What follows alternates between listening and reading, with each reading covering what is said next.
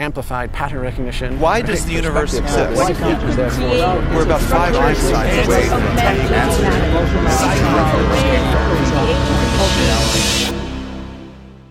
Welcome to Think Tank. This is a podcast where in each episode we pick a topic and then we discuss it with industry professionals and thought leaders in that industry. I'm Josh Gonzalez. And I'm Braden Drew, and we're your hosts of Think Tank. This is episode 11 on social media and psychology. In this episode, we have two guests, Brent Sterling and Dr. Paul Burnett. Brent Sterling is a social media strategist for startups, non-for-profits, and the government. Dr. Paul Burnett is a psychology professor at Ryerson University, who also worked on digital avatars for psychology research. In this episode, we talk about social media and how it relates to psychology and human behavior, our society, businesses, and emerging technologies like bots, AR and VR, and gaming. We also talk a lot about digital avatars and the way that we interact with these technologies to communicate with other people. We bring up a lot of ideas, processes, and philosophies in this episode, so let's just get right into it. Before we get started, Brent, why don't you tell us a little bit about what you do in the industry and kind of where you're going in your career path right now? So currently I'm the social media marketer at the DMZ at Ryerson University. It's a tech incubator. So I run all the social media there, and then I advise the tech startups that exist in the space. They're about, give or take, 60 or 70 at any given time on their social media strategy. And then when I'm not doing that, I run my own social media marketing agency. So I've done work with like not-for-profits, government, startups. I did the International Toronto Tattoo Convention one time. So like it's kind of all the things social. Yeah, it's a new marketing platform, right? Using all of these Yeah, socials. you can't just, and very rarely is somebody just a social media person, because you never, even if you look at jobs now where social media is becoming more of a thing, it's still like social media and PR or social media and graphic design or any of those things. Nice. And Paul, I mean, I know obviously you're my psychology prof right now, teaching me personality and behavior, which is amazing. You did the last week on kind of what you've done in your research, and I just explain what you did with that because it was absolutely phenomenal. Okay, so basically I take it from a completely academic point of view. So the work is mostly done on artificial personality. So looking at part of the research fellowship that I did in Queen's University in Belfast was working on something called Social Signals Processing Network, but it was part of a larger group. And what I had access to were these lovely pretend people. So they are computer avatars that were completely built by a huge collection of different people from different industries. So people from engineering, psych, linguistics, computer sciences, and they created characters. So the platform actually has 4 different characters who have distinct personalities. So one's really aggressive, one's really pessimistic and depressed kind of. There's one that's really perky, cheerful, and then there's one that's sensible, lightheaded. And then people can actually have conversations with these characters. And it's built up to the point where behind the scenes is basically non-existent, so you don't actually have to do anything as the researcher. You just set up the system and they can have a conversation with it, and the system is capable of maintaining that conversation. Yeah, that's absolutely incredible. And again, I mean, like we always talk about virtual reality on this podcast. We had a couple episodes, and I think that's More than a few. Yeah, we had quite a few. We first I'd say 6-7 episodes is all like virtual reality. And I think that's like really cool how like these virtual avatars are completely coded and you can actually have conversations with them. And I'm really interested in how that can play a role in social media where like Brent, like right now, like that's what you do almost. Like you're that personality for a company almost, and you're speaking on behalf of the company as almost their personality. Like how do you actually do that? How do you like take the personality of that business or that organization and then like speak to other people, because that's literally what you do. If they tweet at you, if they Facebook message you, you have to like talk to them. Yeah.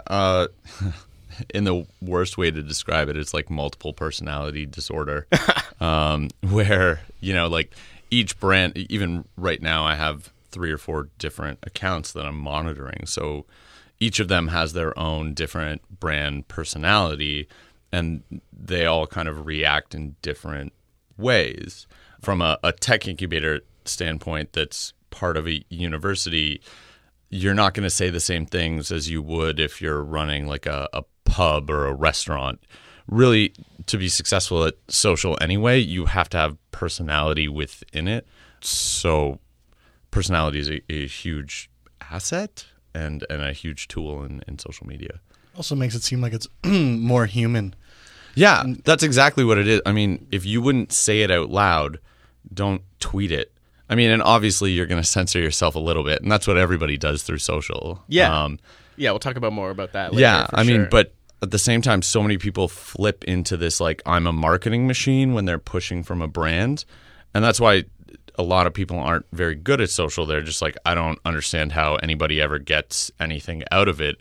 And it's because they immediately like flip in their mind to like, I am a brand now, so I should sound like a robot. I think that there is this shift to, I always say it's not like B2B or B2C, it's P2P, because everybody's looking to deal with another person. They're not looking to deal with a brand.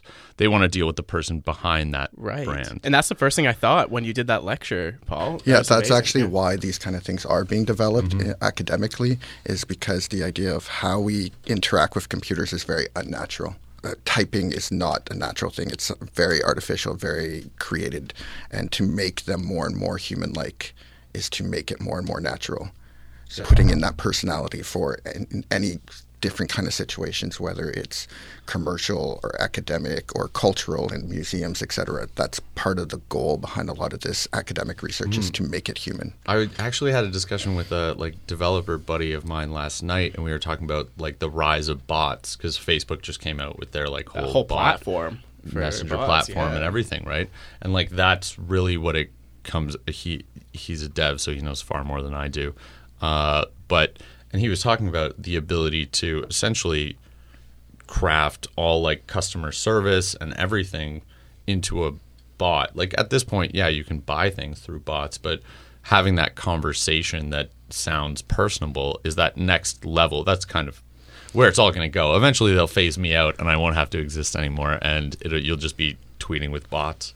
What's interesting from our perspective, the psychological perspective, is that we find it really interesting how people buy into it. They're willing to buy into these characters.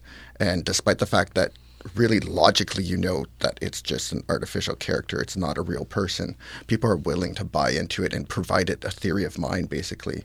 Give it a personality, give it a backstory. So in those conversations, we've had people flirting with the characters. We've had people think that the characters all live together and hang out afterwards. So they're willing to totally buy into it, which is really interesting. It is really interesting. You would think that logically you'd be like, well, why am I? And some people don't. It really depends on people's personality. Some people are very shut down to this kind of thing, but most people are really willing to just buy into it. Yeah, I've even had people come up to me, especially with the DMZ, but with other accounts that I've done as well, where I say like, yeah, I'm the social media person for this brand, and they go, oh, I never really thought about the fact that there was even a person behind that, as if it's just something that's like you tweeted a brand and then just magically appears back to you there's like in their personality. Yeah, there's that responds to like something. magical Coca-Cola man just types back to you. Like that's a person that you're dealing with on the other end. And I mean, the internet gets harsh because of that. Yeah. Like people like to troll. So I wonder if like that's what social media is just going to become. I mean, like Facebook, yeah, they bought Oculus. Facebook wants to make augmented reality, virtual reality, like the way to communicate with people. So I'm wondering if that's just going to be the way you interact with brands. It'll just like, here's our person, like literally make a human being like person. Talk to this person, but then it's just multiplied for everybody. And that'd be so. I think that's just a weird idea. But do you think like people would interact with that better than like they do with Twitter and Facebook now? Yeah. People are going to buy into it. And the other thing you have to think about with all technology is basically for everyone that thinks of it as being weird, you get phased out, you die off. It's true, yeah. So you're replaced by younger people who are used to it, and to them it's completely normal. I went to school, in high school, we didn't have Facebook. We didn't have Twitter and all that. So it's when it was introduced, my generation's like, oh, I guess we'll try this out. Where younger people, it's just what they know. It's just natural for them, yeah. So the older people die out, and then the people who are left are the people who are used to it.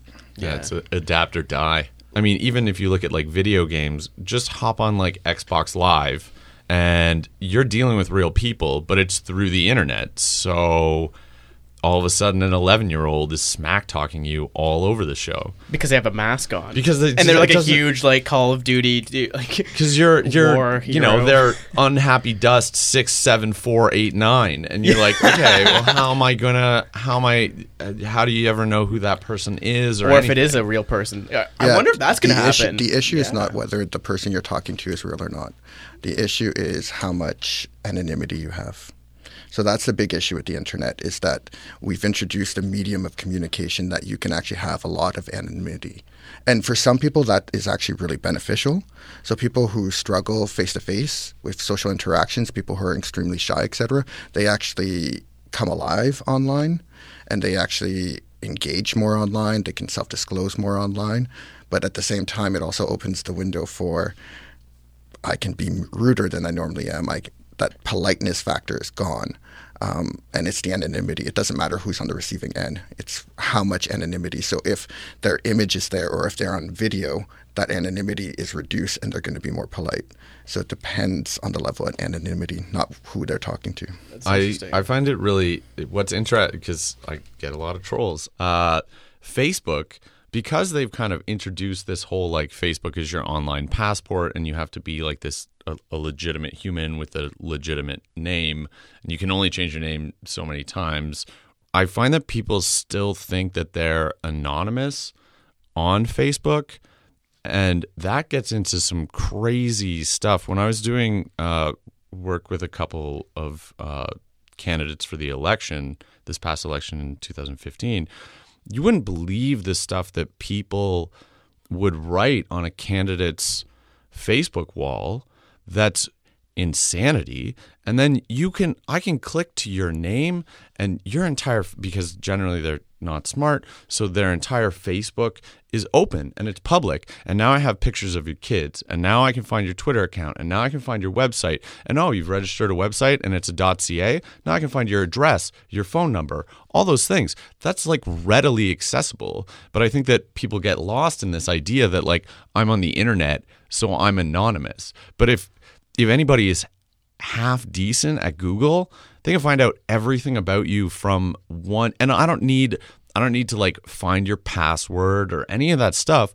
All I need is like your Facebook profile. What have you linked it to? What's written there? Who are you friends with? Now I add your wife on Facebook and I can talk to her and say whatever I want. Like, I mean, like obviously call I'm them not. and stuff. Obviously, I'm Yeah. not doing that. Yeah, but obviously not. But you can. Crazy. There are some major consequences on what you do online. People have lost jobs because of it.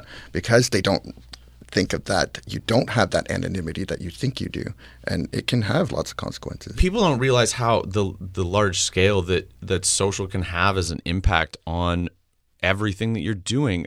I was just interviewing for student staff, and I didn't interview one because of what he had tweeted. Like, because it's an extension of themselves. It is them. It's the things they write, the things they post. It is them. Yeah, but there are so many people that just don't take that into account. Anything that you post on the internet can come back to haunt you at some point. And I think that's not really said enough. So you think in the younger generations, it's going to be more integrated into their education?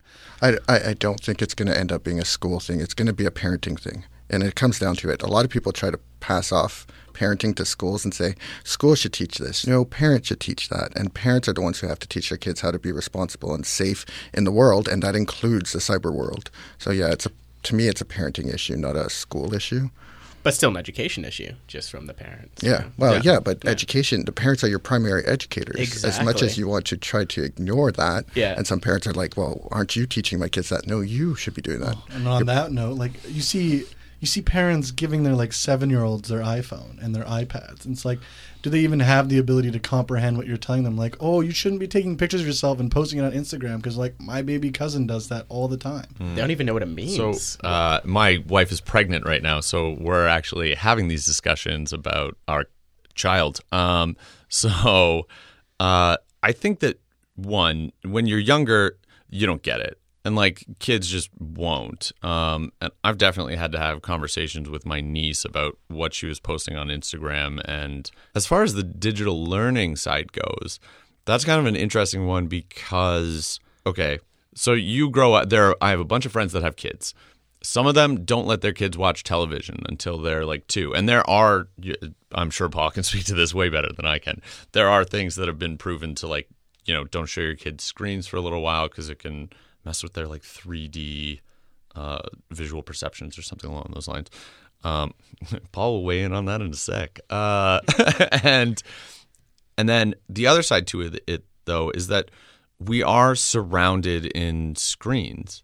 And how do you access, like, how do you live in a world where there are screens everywhere? I mean, I just spent my entire day staring at a computer or a phone.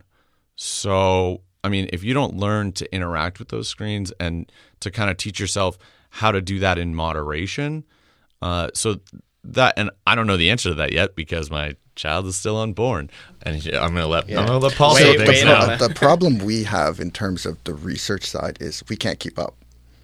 So technology is faster than research, so we can't keep up with it. And it's our goal is to try to stay as close as we can, but we can't keep up. The technology comes out, and we try to see, okay, what kind of effect will this have? But by the time we've done enough proper research to do that, the technology is completely different. So it's actually really difficult from the research perspective. So any of that kind of information you get, just keep in mind it's a couple years Yeah, so behind. like right now you have, like what Facebook was doing to people in what, and 2010, 2008? What are we, how far? It varies depending on how fast researchers are at publishing. But that's why when I've reviewed papers before where somebody refers to Facebook and I'm like, you need to tell me in this paper what year you were looking at Facebook. Yeah, that's so you know what's going on. It's interesting and how like the media ends up portraying that too, because they never really talk about, like, they always say this study just came out and it's about Facebook and here are the findings, but they never say it's like, it's never Facebook current. 2008. Right? Yeah, they it's just a say huge this is difference. what Facebook does to you, and you're like, but which Facebook? Which one? Yeah, it's never going to be the most current version. It can't be. You have to do the research, and that takes time. Then you have to analyze, write it up, publish, and the publishing process can take time. So you're at least a year back. So do you think it's up to the companies then to do this kind of research, like before they Nope. actually put out? No, you don't think they should? No, even have because to? the problem is companies are biased. Right. So they're only going to report research that supports their company. They're not going to be able to. And that's why anytime you do research, and if you're affiliated with any kind of company, you have to disclose that when you're publishing. Right. Because it's a conflict of interest. So it has to be outside people to do it. Yeah, because any of the big tech companies are going to never come out and say, our products had a negative impact on students and children. Happen. Like that, nobody's ever going to say that. The other thing to keep in mind is none of these products are by nature good or bad. It depends on how other people use it. So there's always going to be a good way to use a technology and a bad way of using technology. Right. So by nature, they're not good or bad. There was an article just recently, and I tweeted it out and got in an argument or something. A high-level person at a bank tweeted a thing about how Twitter was terrible for like teens and da-da-da-da-da. I came back and said, when are we going to stop blaming Twitter and start blaming actual people on how they're using it? Like, because that's really what it comes down to is like you can build a really amazing tool that could change the human race. I'm putting air Silicon quotes Valley out. mantra. And the whole point is like people will try and ruin it. And these kind of arguments are not new to internet. Like when television first came out, it was television's bad, television is good. It's the same kind of arguments anytime any kind of new tech comes out. It's not just related to internet, and it's not good or bad. It's how we use it. I think, the headline, though, sells way better, right? Yeah. Like, Twitter's ruining lives, opposed to, like, humans are ruining other humans' lives. Ironically, they do that so they can get more retweets. Yeah. Which is hilarious. I know, right? Right. So, like, this is going to go viral on Twitter. So as somebody who's seeing these tweets from these people bashing, like, Twitter or a certain company or product, like, how do you sift through the biases or, like, them skewing? Do you just have to always be, like, on your toes, like, oh, this is the internet, that may or may not be true? Anything that says something is completely one extreme is wrong. You could just automatically assume that. Anything that says Twitter's completely bad is wrong. Anybody that says Twitter's completely good is wrong. Yeah. If they're showing a balanced view, then you can take what they're saying with more validity. Anything that's extreme, just ignore it. I think you take it to an interesting point, though, in like, why do people share that? I mean, for me, I've kind of like broken it down into like a bunch of different ways of why people share, right? But I think it has more, and again, Paul is going to be able to speak to this way more than I will be able to, but I think people share stuff based on how they want to be seen, or how they, like, either that they're knowledgeable or that they identify with something, and they want other people to identify them as identifying with that. And to that end, you get people that will just retweet things without actually reading the article, or share something on Facebook without actually looking into it, because they're just like, well, this is how I want to be perceived by my friends, by my followers, by whatever that may be. And it's so easy to just hit share. Yeah, and you're just like, now there. I've done, Slacktivism, but literally, like, now I've done something, right? And now people will perceive me in a different way, which is completely true, in that people will perceive you based off of the stuff that you share. I think Paul probably has a lot to say. So part of it Paul. is definitely that we have. I'm not going to get into like personality theories, but we have different personas that we want to get across, and that's been around for thousands of years, kind of thing. How we want to be seen. So we do use the internet to extend that even further. So we have now basically a global persona of how we want to be seen. In terms of sharing, though, it's not simply how they want to be seen. Some of it is simply they go with confirmation bias. They see something that supports an idea that they have. Therefore, even if it's a completely stupid article with no science behind it, they go, oh, I actually thought that too. Share, look, this supports what I thought. So part of the sharing is actually based on sharing stupid stuff because it confirms what they think is true. So is there any, this is a selfish question, is there any like formula that you would say that if you had specific ingredients into a social media post, see how selfish it is? No, this is perfect. This is perfect. If you had any kind of specific ingredients that a social media post should possess, what are those from like a psychological standpoint? Like, say I want to put something out and I want it shared 1 million times.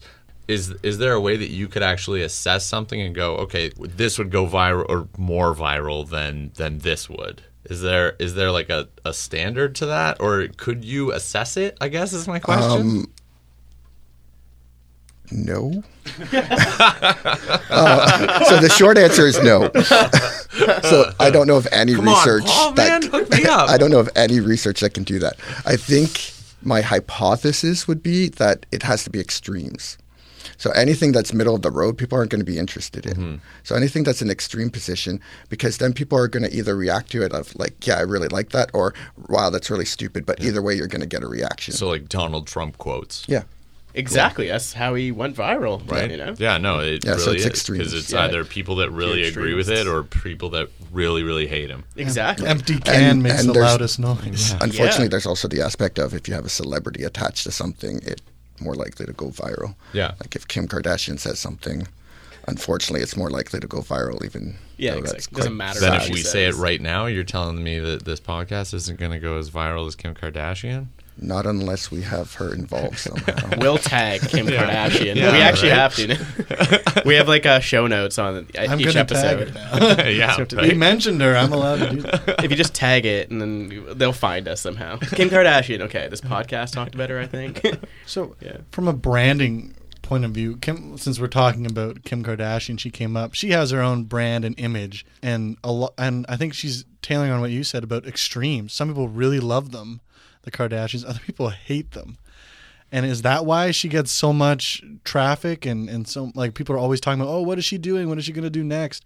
Like I'm trying to think, like, is she really that extreme, or is she just doing it so she can have this cyber persona to be able to have a million tweets and refollowers, or is she actually like that? I think it's more the cult of celebrity than anything else. Nobody knows what Kim Kardashian's really like. I think what I was trying to get at is that like the status quo now. If you don't go to extremes, then in the cyberspace you won't have a voice and won't have that huge viral following. Because like I'm going to just throw a name out there. Like, I really like Neil deGrasse Tyson, and I think he's an amazing speaker, and everything he says is usually really awe-inspiring and is awesome. But he can tweet something out that'll like blow the hinges off your mind, and you're like, oh my God. But he won't have as big as a following just because he isn't always tailoring to an extreme. So is that necessarily a negative use case for this social media, or like people don't really talk about that? Like the loudest voice just gets heard. It's like a double-edged sword, though, because then like he's not an extreme, but then you can also say that because it's somewhere in the middle, it's probably more valid. But then because it's more valid, it's not going to go more viral. It's really strange. It's unfortunately the way that our society is set up is that we're not geared towards the most valid reason. We're geared towards the more showy. And the Kardashians know how to do that better than anyone else, really. And then they paired up with Kanye, which is someone else who really knows how to play the system. And it's weird. It's like, is it even them, or do they have people like Brent doing this for them? I don't think they tweet or that much. I don't know. I mean, I can't say. I think Kanye doesn't have people. No, yeah, I don't think he would ever let any Twitter rants. I'm gonna go no. Like going back to the Neil deGrasse Tyson thing. I mean, what I always advise people, and even when I'm building a social media strategy, it comes down to like 3 major things. It's your goals, your target segments, and your content themes. But basically, everything that you put out has to relate back to your target segment and achieve one of your goals. And one of your goals can just be like, I want to be a thought leader in X. And really, though, what that comes down to is like providing value through your content themes. Really, that's what I think. And, you know, the difference is that Kim Kardashian can provide value to a larger target segment audience, right? Like, because she's on television and she has all of these other channels. Whereas if you're just on the internet, like as much as the internet has kind of decentralized what pop culture is, pop culture still exists and it still holds a significant amount of relevance.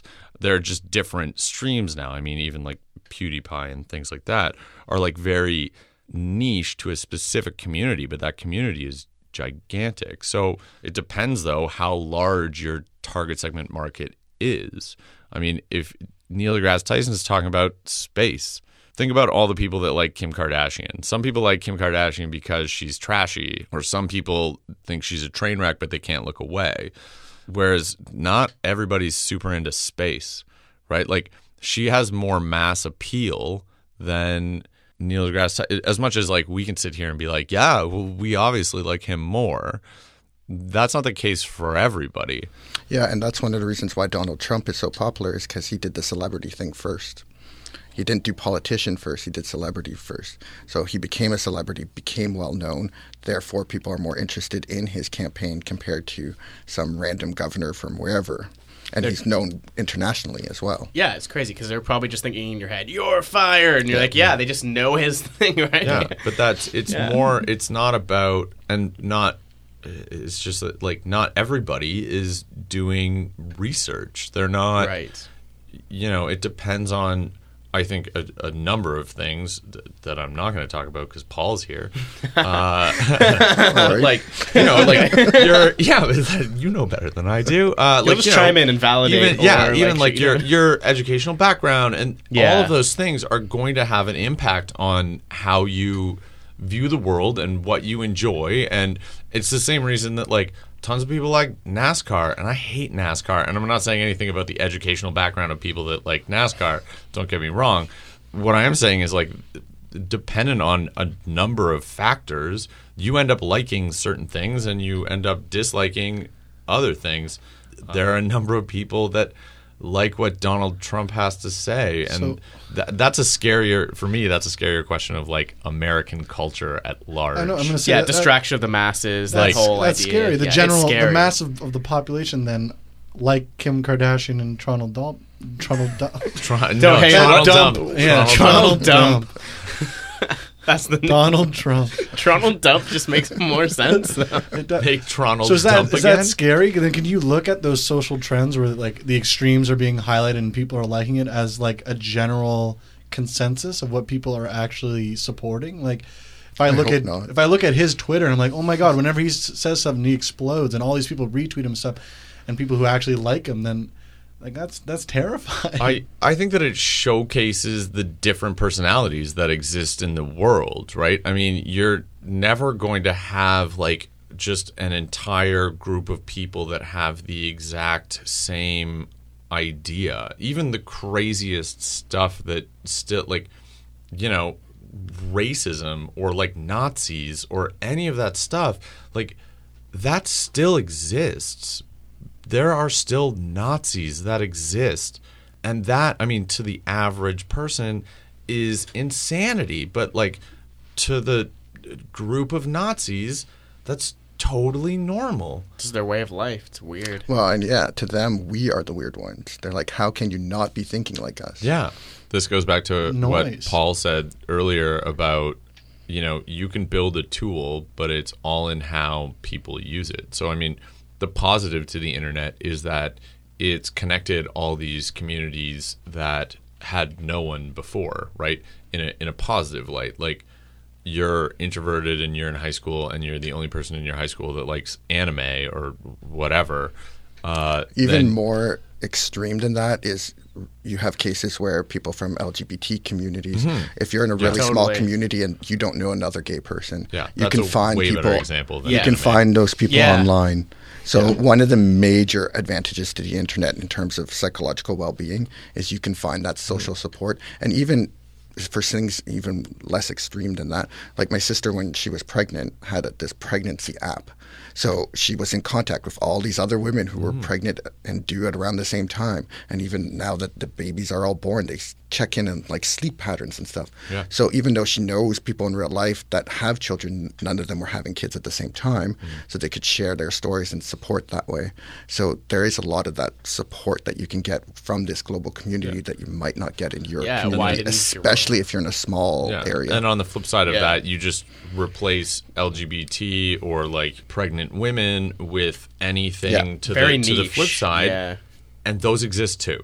So I mean, it is that like give and take kind of space where you can't necessarily say like the internet is good or bad for anything because it all depends on how it's being used. It's simply another medium of communication. And then how do you expose someone who's about to have a child? How do you have to put your own settings and boundaries as a parent on that technology? And then when do you say like, all right, time to let you fly. You're open to the internet now. Whatever comes into your space is whatever's going to be there, and you're going to have to just deal with it. Yeah. Okay, that's true. Yeah, that's so true, though. Yeah. So in addition to personality, I teach child development. So that's the other area that I focus in is development. So in terms of when should you, it's going to be individual to every child. So the idea of putting time frames that are for everyone is not going to work. Because every kid's going to be different, and some will have a much better social understanding than others, and they progress at different rates cognitively and all that kind of stuff. So every parent's going to have to, and not every parent will, but every parent should judge their child and be like, okay, this kid is ready for this aspect. This kid is now ready for a cell phone. This kid is ready for this. And they're going to have to judge it individually. And even within, if you have multiple children, you got to think of your kids differently, and is this kid ready for this? Is this kid ready for this? So it's going to be up to the parent to think of it individually. What would you say to potential parents about how to stay current on everything that's out there? I mean, the development process? Well, I mean, okay, think about it this way, right? Instagram didn't exist, like Facebook existed far before Instagram. So your kid comes to you, you know what Facebook is, and they say, I want to download Instagram. You don't know what that is. And you're like, cool. But that's the thing. You don't say cool. You look into it. Yeah. Because even, so this will make Paul's me seem parenting tips old. here. Don't say cool. Don't say cool. Don't ever say cool. So I don't even consider myself that old, but I'm in my mid-30s. I don't have Instagram. I don't have Snapchat. I don't have all those cool kid things. I have the old people stuff of Facebook. Yeah. And Twitter somewhat. So in terms of that, I would have to be like, well, I don't know what this new whatever is coming up next kind of thing is. So as a parent, look into it. It's your responsibility. It's like any other aspect of parenting. If you don't know about it and your kid brings it up, Don't act don't like say cool. Yeah, But don't it's say different. cool. Don't Yeah. pretend like you know when you don't. Yeah. Look And those into it kind of and look meetings into are it hard. with them. Yeah, and that's Yeah. harder to look into because, like, with video games, like, there's a rating on it. This game's rated M, and I see a gun on here. Maybe you shouldn't. Oh, Twitter, it's just a bird. Cool. Oh, wait, there's a KKK Yeah, member no, exactly. tweeting at you Well, now? the most Like, important thing for parents is for any of those kind of programs, whatever you want to call them, Apps, programs, yeah, whatever. is for the parents to think, okay, what are the privacy settings of that? So, Yeah. like you mentioned with your niece, is that the parents should be talking right away before anything's downloaded. Look into what is that privacy? How much control can the parent Yeah. have? And like just stay. I mean, I'm lucky in that my job forces me to stay on top of every single social media channel. So I have all the Snapchats and all the Instagrams. You got to write a book for parents. Oh yeah, As opposed- you have to. Yeah, but that's the whole thing is that if you write a book on social media right now, It's just By going the to time be it's outdated. published, published. out of date. It's What about a it's- blog, maybe? I like Yeah, that right. better. Just and then write Yeah, a blog. it's So so like you true, can yeah. only read the last 2 months, and everything Deletes. before that is garbage. Like, Snapchat for blogs, man. They just deletes after 6 oh my months. gosh. Maybe that's where the internet's heading. People don't want it to stick around, so it's going to start deleting. I mean, like, that was a whole new idea, right? Snapchat was a brand new idea. People are like, wait, you send a photo and it deletes after 10 seconds? That's strange. Yeah, which is, I mean, but it's literally what people used to do. Like, even in high school, we used to get like the disposable cameras, and then we'd have to go and get like the photos developed, and then like look at them, and half of them are blurry and terrible. And if you ever lost one of those photos, it is gone. I mean, that's how society existed forever. I mean, the idea of kind of like capturing a moment was so rare anyway.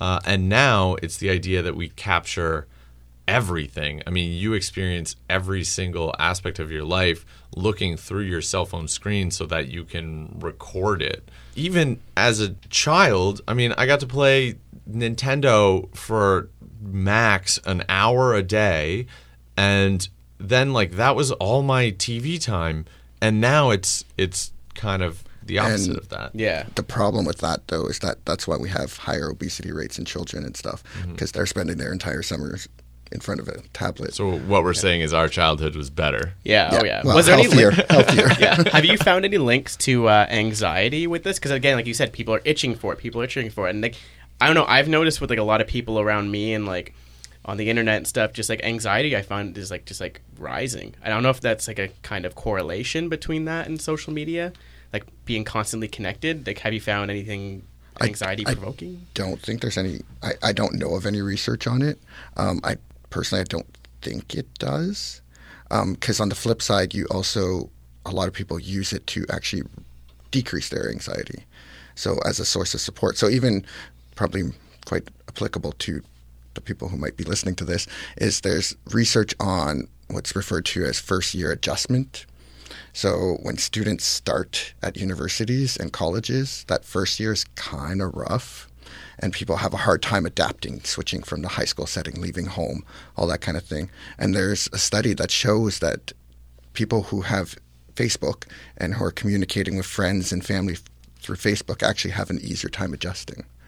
So a lot of it you can use it to actually reduce anxiety. Yeah, Interesting. I lived in Japan for 4 years, and I used, and it was like 2006 to 2010, so that was like right around the time when like Facebook was starting to kick off. So I used Facebook all the time to just keep in touch, and / to make my friends jealous because I lived in Japan and they still lived in Canada. Snapchat would come in handy. Right? I keep thinking about it now. I have some like, friends who are in I would Japan, have such actually. like I used to have to take photos with a digital camera. Like I bought a digital camera to go to Japan, and then I'd have to like take them off and then put the From the camera SD card, into yeah, my yeah. I still do that. yeah, right. But that's and now it's just so instant. Like for a Oh, time okay. you could only upload, I think it was like 60 photos to a Facebook album. Yeah. Yeah. So you had to, if like on mine, if you go back,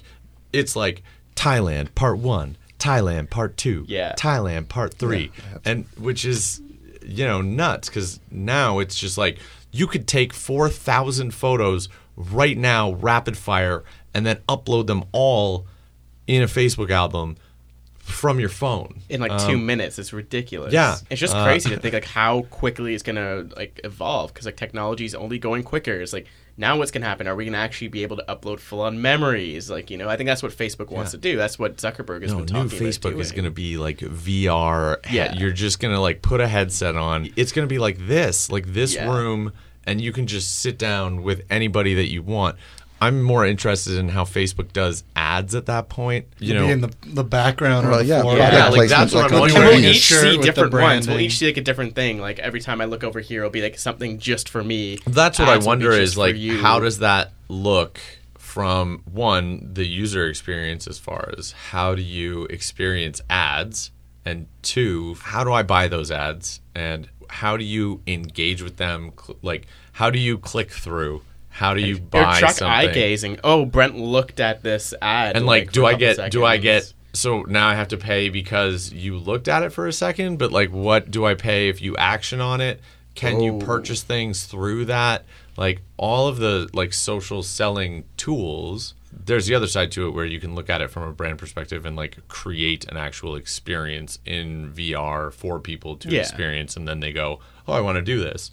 But like, how do you kind of jump in on that organic Facebook in a VR setting? How does advertising kind of work in that? Maybe right? we go full circle here and go back to what Paul was talking about in his research, where like you just engage with like a virtual person that is a brand A ambassador. virtual brand, almost like Virtual an person. entity sitting here. Or like, it is a world. Like you go into like Facebook land on VR. Yeah, no, but and then before inside you get, there, it's just, yeah, And it's they like walk you yeah. into virtual Amazon Yeah. shopping. yeah, Totally. and it's like, but it would be like YouTube pre-roll ads. Yeah. where it's like before you enter Facebook world, you have to talk to this Amazon brand ambassador for 30 seconds. Where you're like, no, I already have this. Can we just move this along? And they're being really nice to you because they've been programmed that way. Yeah. let the trolls begin. Yeah, right. Yeah, it's Oh, awesome. for sure. Well, that's a great way to end this off. Guys, thanks so much. Brent, Paul, thanks so much for being on Think Tank. No problem. We'll This is definitely great. have to do this again. Yeah. If you enjoyed this talk and want to check out more, go to our website at thinktankcast.com and subscribe with your email so we can send you all of the latest episodes, news, and updates right to your inbox. Also, on our website, there will be show notes for this episode, some links to the things that we talked about, and more detailed information on our guests. If you want to see the video of this episode, it'll be on our YouTube channel, which is also linked on our website. And if you want to keep in touch, we're on social media. Check us out on Twitter, Instagram, Facebook. We're at ThinkTankCast on pretty much everything, so you can find us on the web. And all of these details, again, will be linked to our website at thinktankcast.com. Hope to hear from you guys soon. Amplified pattern recognition. Why does the universe exist? Create We're about 5 Einsteins away from imagination, getting answers. emotional,